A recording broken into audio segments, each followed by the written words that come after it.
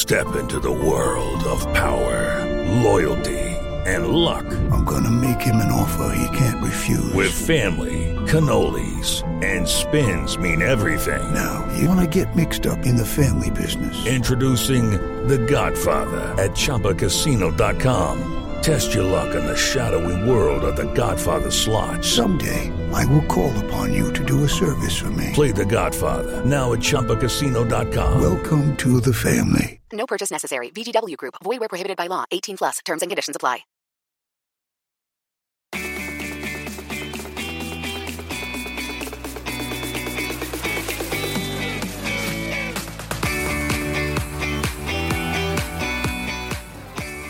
Welcome to Sourcing Journal Radio, our weekly check-in with apparel insiders and thought leaders, which spotlights a variety of topics currently driving change in the market. This podcast series is made possible by Cotton Incorporated, a not-for-profit company funded by U.S. cotton producers and importers whose mission is to increase the demand and profitability of cotton. Discover what cotton can do. The apparel industry is racing to find more sustainable options for both its inputs and processes. But the reality is, no matter how environmentally friendly those innovations may be, developing them requires investment. So the question becomes, who's financing fashion's sustainable evolution? I am Edward Hertzman, founder and president of Sourcing Journal.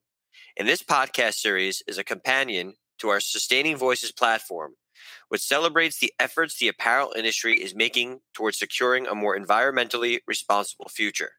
Today, I'm joined by Rogier van Mozaik, Investment Manager for Fashion for Good, and Luke Henning, CFO of Titan Biosciences, which is taking part in Fashion for Good's scaling program. Together, Rogier and Luke will provide perspectives on what it takes to launch and scale. Welcome, guys. Thanks. Thank you. Great to be here. I want to start out with talking about Fashion for Good a little bit. Fashion for Good's mission is to support sustainable fashion innovation through initiatives like the Plug and Play Accelerator. Can you tell us about that? What was the program's length, and what are the primary resources companies gain access to by being part of this? Yeah, no, for sure.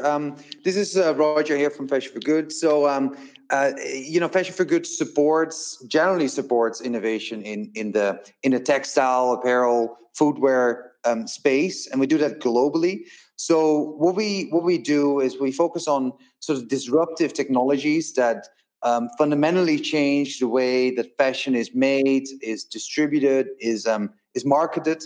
And we try to accelerate those, so the piloting, the implementation of those technology. We specifically focus on those technology that are sort of technology-wise ready and take them out of the labs, the testing facilities, the garages where they work at smaller scale, and try to implement them into the real world. So the real supply chains, often in Asia. And try to enable piloting and implementation cases. So, these things can actually be scaled up and actually have an impact in the world of fashion, which is so heavily, environmentally and socially wasteful at the moment. So we, as you said, we run a couple of programs. So we run the accelerator program and the scaling program as the very core of what we do. And the accelerator is a program that runs a couple of times per year, currently 2 times a year in 2 batches, and focuses on, delivering capabilities of funding, connections, customer leads, business model refinements, also, legal support or sustainability support to these startups. And that is, the expertise that they need in order to get to advance and to grow. This is a program that is, run by us internally here in Amsterdam. So we expect the innovators to come to this location, and we this is a free program as well for the innovators. So innovators are mostly willing to join us and come to be heavily supported over these 2 or 3 months. Which is the duration of the program.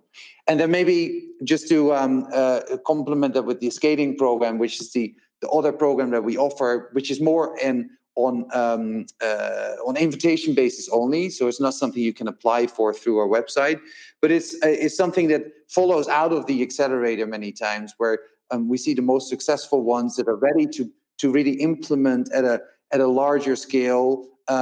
We take into the scaling program to provide more dedicated support and to drive, growth and adoption rate further. And this is a longer program of a year and a half even. Understood. So your corporate partners have a voice in the innovations you support, which probably makes these emerging technologies much more relevant to the industry, would be my understanding. Are you seeing a trend in the type of innovation they're interested in now? And is this interest different from 3 to 5 years ago? Yeah, it's interesting because this type of innovation in the fashion industry, it hasn't been it has been around for so long. So it's really a wave of innovation that is coming to the market, if you will, over the last decade, and it's there isn't really trends going on as such. It's more that innovation in different steps of the supply chain. So you can have upstream innovation. That's the type of innovation we support as well. So raw materials or dyeing and finishing innovation that goes really deep into the supply chain, up to new business models, so new ways to retail, or end of use, like Luke's technology that is more on the recycling side. So at the very end of the life cycle of a product. Now, all these different stages have different innovation categories that are in different phases. So you could say it's not so much a trend, but you could say that some of these areas get a lot of attention currently because they're right at the inflection point where the technology seems ready, and the market can actually interact with those technologies on a larger scale. And indeed, technologies like Luke's are part of that, where we really expect something to happen in the next couple of years on a larger scale. So definitely those technologies get more attention from the brands next. You also think it's just more of a mind shift change that in the past, 3 to 5 years as well, the consumers as well as the retailers and brands have made this more of a priority? Yeah, no, definitely. I mean, this is not a conversation we would be having 10 years ago. So it's definitely the whole sustainability space as such is really a new trend, you could say, or it's at least it's being augmented. The level of push and the level of efforts from all stakeholders of the industry has really taken off in the last decade or so. So I have one more question, then I want to turn it over to Luke quickly. But in the past, you said that you want to support, radical innovations rather than those that could offer incremental change. What does it mean today? These are buzzwords. What does it mean to be radical or a disruptor? Can you give me like a tangible example of what this means to you? Yeah, I guess it goes back to what the industry really has been doing for the last few hundred years, really, which is there's always been a focus on efficiency improvements. Many of the processes that we see in the production of fashion, apparel, footwear have not fundamentally changed over the last century. So the efficiency has improved, but never has there been a complete overhaul of these processes. And at Fashion for Good, we don't like to focus on less bad. So just increasing the efficiency by a couple of percentages, but really instead focus on innovation that changes innovation from it changes these processes from the very core. So with the same output, but different processes behind it. And, that happens in all supply chain steps. So take textile dyeing, where, you would normally have a big bath, lots of water, throw in acid dyes, mordants, low pH, high temperatures. It's not great. And all of the innovation that has been done, or most of the innovation, has been focused on, making that a little bit more sustainable. So less water, less temperature rise, so less energy use, all of this. But we have a few innovators that focus on this, on the same output, getting that output in a very different way with no water use, for example, using bacteria. So that kind of technology is the type of innovation that we would like to support, as opposed to the incremental initiative.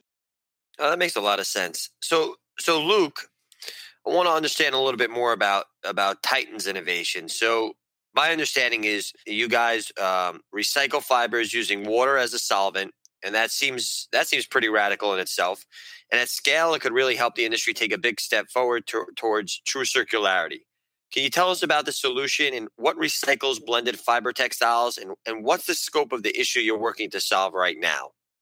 Thanks for that lead in. It quite nicely brings us to what we're doing, which is recycling blended textiles, which is one of the big changes. There are solutions for single stream textiles, but blended textiles have proved to be a very big problem and a serious one. And if you think about it, we focus on polycotton, which is about 80% of textile waste, is either polyester, cotton, or polycottons. And so it's a massive issue. Now, the other thing that most people don't realize, and what makes this radical in a way, is that by recycling polycottons and being able to recover chemicals from the polyester and make it into fresh polyester, and recover the cotton and make it into cellulosic fiber, we are essentially replacing oil as a primary feedstock going into clothing, and we're replacing trees as a primary feedstock going into clothing. I often shock people by explaining that we're going to do tree-free clothing, and they're very surprised to find that they're wearing trees, but that is very much the case. So I think the big differentiator here is, as you mentioned, we do use a hydrothermal process, and we recover a lot of that water to flow back into the process. So although we do use water as our primary solvent, we're very focused on recovery so that, our net water usage is not as high. The big thing as well is that recycling blended textiles, it's important to be able to recover both fractions. And what I mean by that is we're able to break down the polyester into its basic monomers. So it's TPA and it's ethylene glycol, and then those can be combined into fresh polyester. So we can recover the polyester portion. Then on the cotton portion, we're able to recover that as well, and we can make it suitable for different applications, but one of them being we turn it into a pure form of cellulose that can be turned into a viscose or a rayon or a lyocell. Luke, do you think it's more important to sustainability to create new fibers or to improve the processes of existing production methods? I don't think new fibers is what's needed. I think creating a system where you take the existing fiber and are able to reuse it many times over is much more important. I think creating a closed loop system so that you're not using extractive industries to create the raw materials is much more crucial to the issue of sustainability. I read somewhere that Titan uses subcritical processing. What does that even mean? So subcritical processing is basically you take a liquid, in this case water, and you heat it up. And when it hits its boiling point, it naturally would go to steam. But if you apply pressure, it doesn't allow it to escape to steam. So it stays in liquid form. And that actually changes the properties of the water and allows it to act as a molecular scissors. And basically, that's where we depolymerize or cut up the polyester back into its monomers. So it's using that to basically chop apart the molecules so that we can get out the component parts. We do add some chemistry to that because we want to keep the temperatures and pressures low enough so that we can recover both fractions. So how long has your solution been in development? What type of investment would be needed to scale and commercialize, your innovation? So we actually were founded in 2011, but the technology that we use was actually developed for another application. And we've been working on textiles probably for about 2.5 years now when we started looking for textiles. In fact, someone asked us to look into this. We did not realize this was a big issue because, like many people, we weren't aware of just how much fashion contributed to global, greenhouse gas emissions. Once we did become aware, and once we discovered that people were interested in such a solution, that was when we really started pursuing this. So it's probably been the last 2.5 years that we've been focusing so strongly on textiles. And actually, a lot of our introduction and our insight came from Fashion for Good. Now, the technology that we use is used in other applications, and there is equipment that is currently available in the world that is, in some cases, sitting idle that we can repurpose and re-engineer for our process. So that substantially reduces the cost of implementing this type of solution. And a lot of those assets may sit with some of the existing supply chain partners that we are talking to, so that we're able to roll the solution into the existing supply chain so it flows naturally, so the end users can see less of a difference and they just see the raw materials they're used to getting. A big focus for us in changing this industry was to focus on creating virgin equivalent inputs, because that way it's a seamless change and we can drive real big change quickly. I want to continue the conversation around funding and investment. Rogier, does it matter if a company's innovation addresses a current buzzword? Like for instance, if you're trying to preserve clean water, and now conservation is such a big part of the conversation, does that help a company like Titan gain funding? Does this help pique investors' interest? Yeah, I mean, we can also ask this to Luke, of course, what his experience is there. But I think this is not so much about the fashion industry; it's more about the art of rhetoric, right? In addressing groups of corporate clients that you might be talking to, or investors in that case, and how to convince them that this proposition fits their mandate. So I actually wouldn't say. I wouldn't say no to this as an answer to this. I do think it makes a difference, especially in this space, because this is a space that many investors are not very familiar with. As Luke said, there's a lot of people that are not really aware of for example, the greenhouse gas emissions of this industry, but also the amazingly high water usage, or the sort of closing the loop problem that almost 0% of what we make in the fashion industry is recycled at the moment, at least not textile to textile. So all of these different issues aren't so widespread knowledge with the investor base. So I would say helping them a little bit in seeing how this fits into their mandate, because some of these investors might have emissions like reducing CO2 or reducing the plastic waste problem in the world, or indeed circularity. So sometimes you can make your innovation as a venture, you can make your technology fit into that mandate a little bit. And that mandate can actually be stretched sometimes because, there aren't so many true circularity propositions, investment propositions out there. So some of these investors might also, go out of their way a little bit to fit it in. So I do actually think it makes a difference to be aware of those, you say buzzwords, but those sort of pockets of interests or of mandates of these investors, and how to address them optimally. So you bring up a good point. This is not as maybe attractive or on the radar as like an Uber or Instagram would be for most typical VCs.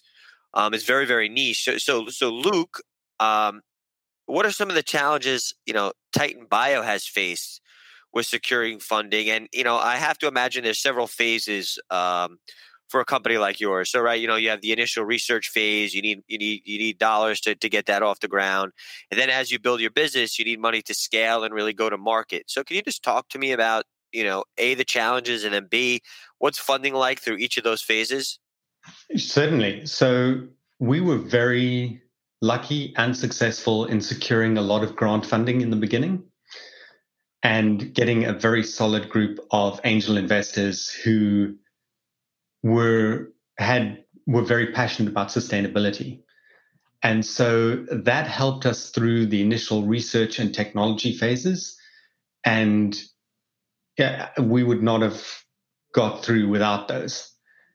I would say that there's definitely investment cycles where, as Rogier alluded to, tech goes through cycles where some things are in fashion, as it were, to invest in, and some things are out of fashion. So it's about making sure that you fit within people's mandates.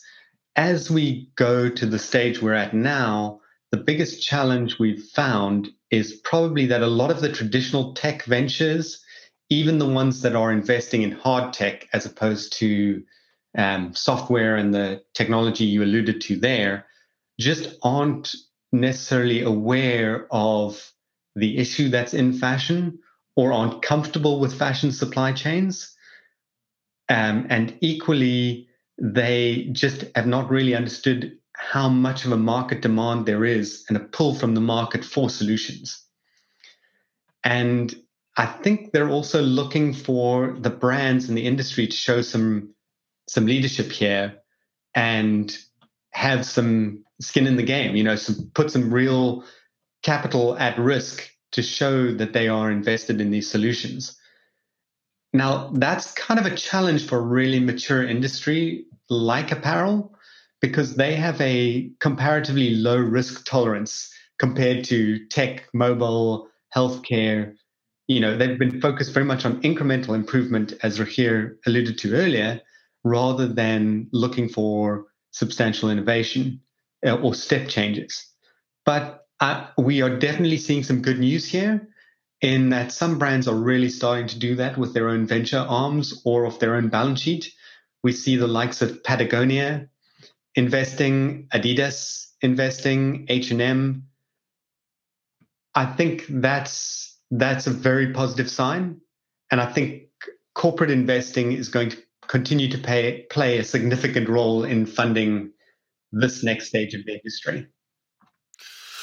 So, the question for both of you guys, in your experience, is it easier to secure funding in the early stages when it's more of an idea? I know you said, Luke, you were able to secure grants. Is that an easier way to go, or do you have to really wait towards later in development and you could prove of concept and that it's scalable and like you said, or is this just something that the industry is going to have to embrace? They're going to have to invest in because maybe it's just not a multiple.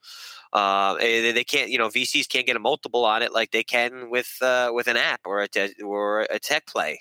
If I may jump in here, I feel that there is a feeling of that among some of the traditional ventures, but what they're somewhat not realizing is just that's why it's important to relay just the scale of this problem. Yes, you may have lower margins, you may have, more investment, higher investment thresholds, but these are massive problems with insanely huge markets that you're trying to address. I mean, in the US, where I'm based currently, you're talking about 16 million tons of textile waste is discarded every year. And a tiny fraction of that is recovered. The vast majority is either going to landfill where someone's paying to literally bury it in the ground, or they're burning it, neither of which is in any way, shape, or form sustainable.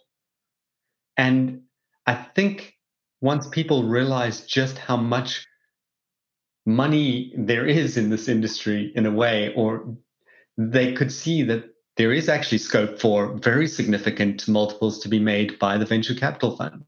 Yeah, I would agree. I think this is a space that has been, because it's new, because it's unknown to investors, because there haven't been many unicorns. Maybe you were referring to Uber and others earlier. If we would have a couple of Ubers in our space, that would significantly help drawing the attraction of or drawing the attention of investors to this to this field. But I do think it's currently being overlooked by investors completely, because the number of funds focusing on things like battery tech or just software is the proportions are so much different versus what we see in our space. There's only not even a handful of venture capital funds that are dedicating their efforts to this space, and yet there is so much opportunity. This is a multi-trillion dollar industry, so there's all the reason to increase the efforts on it. So other than maybe a lack of awareness or maybe education to the VC community about the scale and the opportunities for apparel and footwear related innovations, is there any other challenges that you think are preventing companies like yours, Luke, or other like-minded companies from securing funding? I think you alluded to it in a way, Rogier, and that is that, you see the high profile, of like Uber and Lyft and all of these companies. What most people are immediately looking at that, but what they forget is how many, tens of thousands of bets went nowhere, where this is a much smaller field, but the bets are more likely to be successful. And so explaining to people that piece is different. But also, a lot of the people who made money with someone like Uber, they were early stage investors who made the real money, and they were able to come in with tiny amounts of money because it's much easier to scale software than it is to scale hard tech. And Uber's still losing billions of dollars, so it's still yet to be seen if that's going to be a long-term business that's sustainable. But no pun intended. But no, true, but I do think naturally there are differences between the sort of Uber investment category and what we do here. And as Luke said, scalability is one thing. It's also just the period you need to scale something, to get out of the lab phase into the scaling phase where you're selling a product and scaling into different geographies. The long lead times here compared to software are definitely something that requires different mindset from capital. So we don't see software. We are not focusing on converting software focused money into this space. It's more, the sort of clean tech investors, the investors that have a longer time horizon are comfortable with longer lead times and higher capital intensity that often comes with these kind of hard technology plays. The other thing that's very true here in terms of the investors is a lot of companies like ours are actually very purpose and mission focused. And so you also need investors who are purpose and mission aligned. And that is, we really, truly want to make a difference to sustainability of the planet itself. And I think if you don't find investors who are committed to that, you're going to have a huge clash with your investors as you scale and as you grow, because they'll be looking for more short-termism versus patient capital and people actually looking to solve a real problem. So we're seeing much more interest from purpose funds and mission-focused funds than we are from traditional VC. So you just kind of stole my next question, is that, if the typical investment strategy for a lot of these funds is, throwing darts and hoping one becomes a unicorn, I don't want to generalize the investment strategy, but like you alluded to, there may not be an emotional attachment to a lot of the investments. If you're mission driven, not only you're trying to make a financial gain, but you're actually trying to make an impact on the environment or society. So you're probably, an organization like yours is more willing to take it's more of a marathon and less of a sprint. You're in it for the long haul, and that probably benefits companies like Titan and like-minded companies like that, because it probably takes a while to develop and to scale and to get buy-in from some legacy brands and new brands. And so this is just probably the nature of the beast we're working with in our industry. I would definitely say that's true. So, so Luke, a question for you. Kind of playing off of that. What aspects of working with the accelerator were most valuable to Titan? I would start by saying we got an incredible amount of value from working with Fashion for Good. I think just from providing industry knowledge and understanding of the space, because we did not come from fashion or from apparel, that was incredibly useful. But then creating access through their partnership network and profiling us, they afforded us the opportunity of, having a booth at the Copenhagen Fashion Summit last year. They helped us get to present at Planet Textiles, at various profiling events where we could get our awareness of our solution out into industry, and then directly through access to their partnership network. And that has spawned a plethora of really important conversations for us. It's also allowed us to gain much deeper insight into this industry and refine our own thinking, our own business model, and in a way, tailor our solutions so we were more fitting the ultimate end client. So it's been incredibly useful. And then to touch on the financing aspect, having people like Rahir who have a finance background there, when it did come time to, be looking at terms from potential investors and, understanding what's market and what isn't, it's very useful to have a sounding board who's independent and can provide really helpful, thoughtful mentoring advice on things like fundraising. Oh, thanks, Luke. So one last question, Roger. What do the companies that have found success post-accelerator have in common? Well, our accelerator, first of all, isn't that old. So we have existed for 2 years, and it might be a little early to draw conclusions now based off empirical evidence. We do have 70 or 75 companies now in the program, so there's a little bit of evidence to draw from.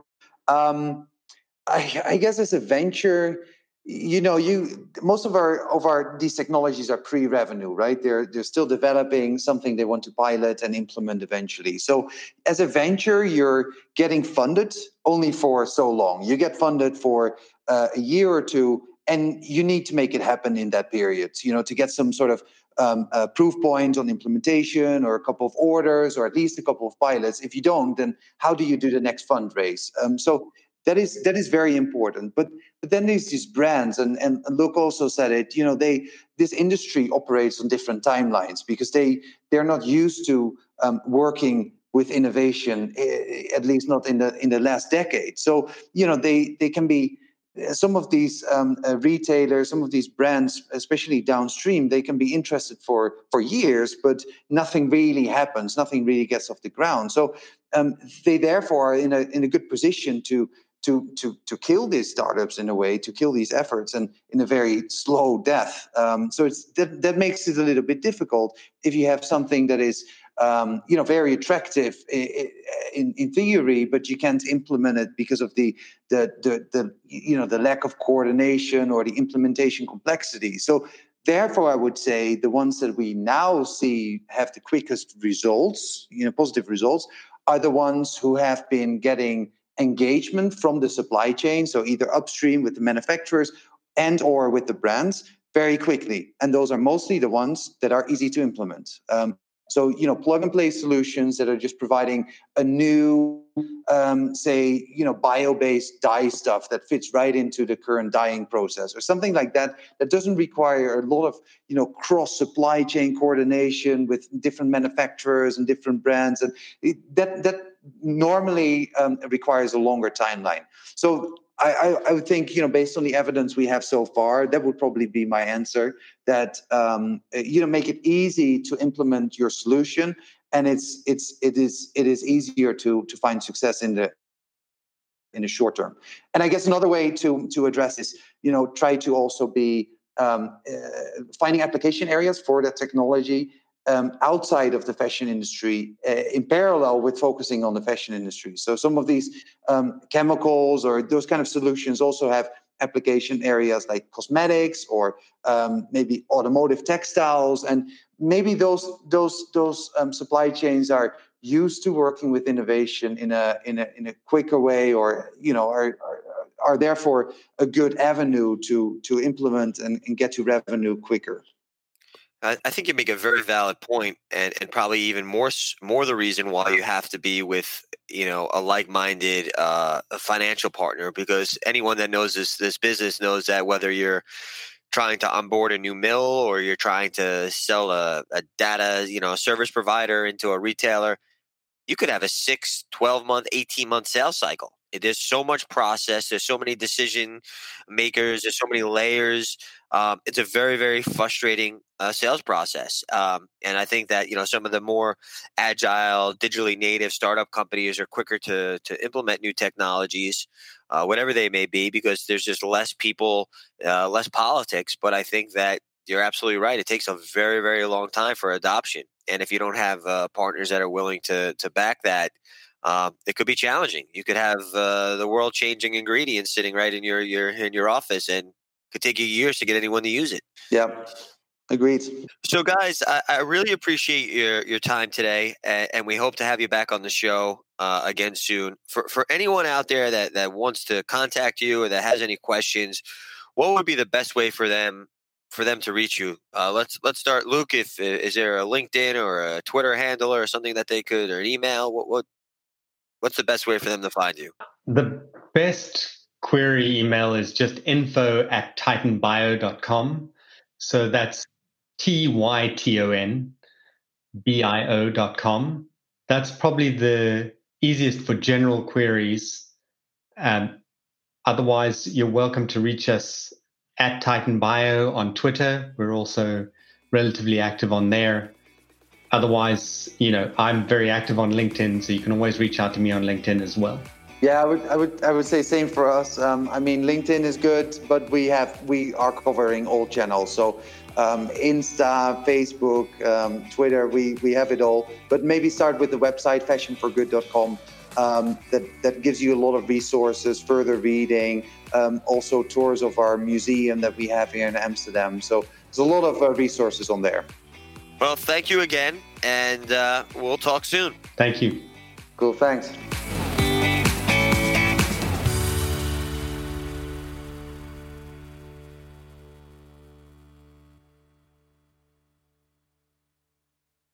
Lucky Land Casino, asking people, what's the weirdest place you've gotten lucky? Lucky? In line at the deli, I guess? Aha, in my dentist's office. More than once, actually. Do I have to say? Yes, you do. In the car before my kids' PTA meeting. Really? Yes. Excuse me, what's the weirdest place you've gotten lucky? I never win and tell. Well, there you have it. You can get lucky anywhere, playing at LuckyLandSlots.com. Play for free right now. Are you feeling lucky? No purchase necessary. Void where prohibited by law. 18+. Terms and conditions apply. See website for details.